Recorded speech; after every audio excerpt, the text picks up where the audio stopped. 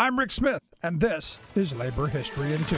On this day in labor history, the year was 1918. That was the day 300 commercial laundresses in Kansas City walked off the job demanding a union. Male laundry delivery drivers successfully organized the previous summer. They joined the women on the picket lines. The Employers Association had financed an open shop drive since the beginning of the war. The laundry companies refused to grant wage increases to the drivers. They also refused to acknowledge the women's demand for a union. The Women's Trade Union League tried to hold hearings about the strike at the Hotel Muehlbach, but the hotel refused to allow striking black workers into the building. As a result, their white co-workers refused to testify. When the hearings were finally moved, the women told of intolerable conditions. Laundresses complained of filthy workplaces and potential fire traps. They reported that laundry owners had put together their own private police force. These guns for hire assaulted women strikers, breaking one woman's arm, another's wrist, and injuring many more in hopes of deterring them from pressing on with their demands. In the 6th week of the strike, 25,000 more Kansas City workers called a general strike.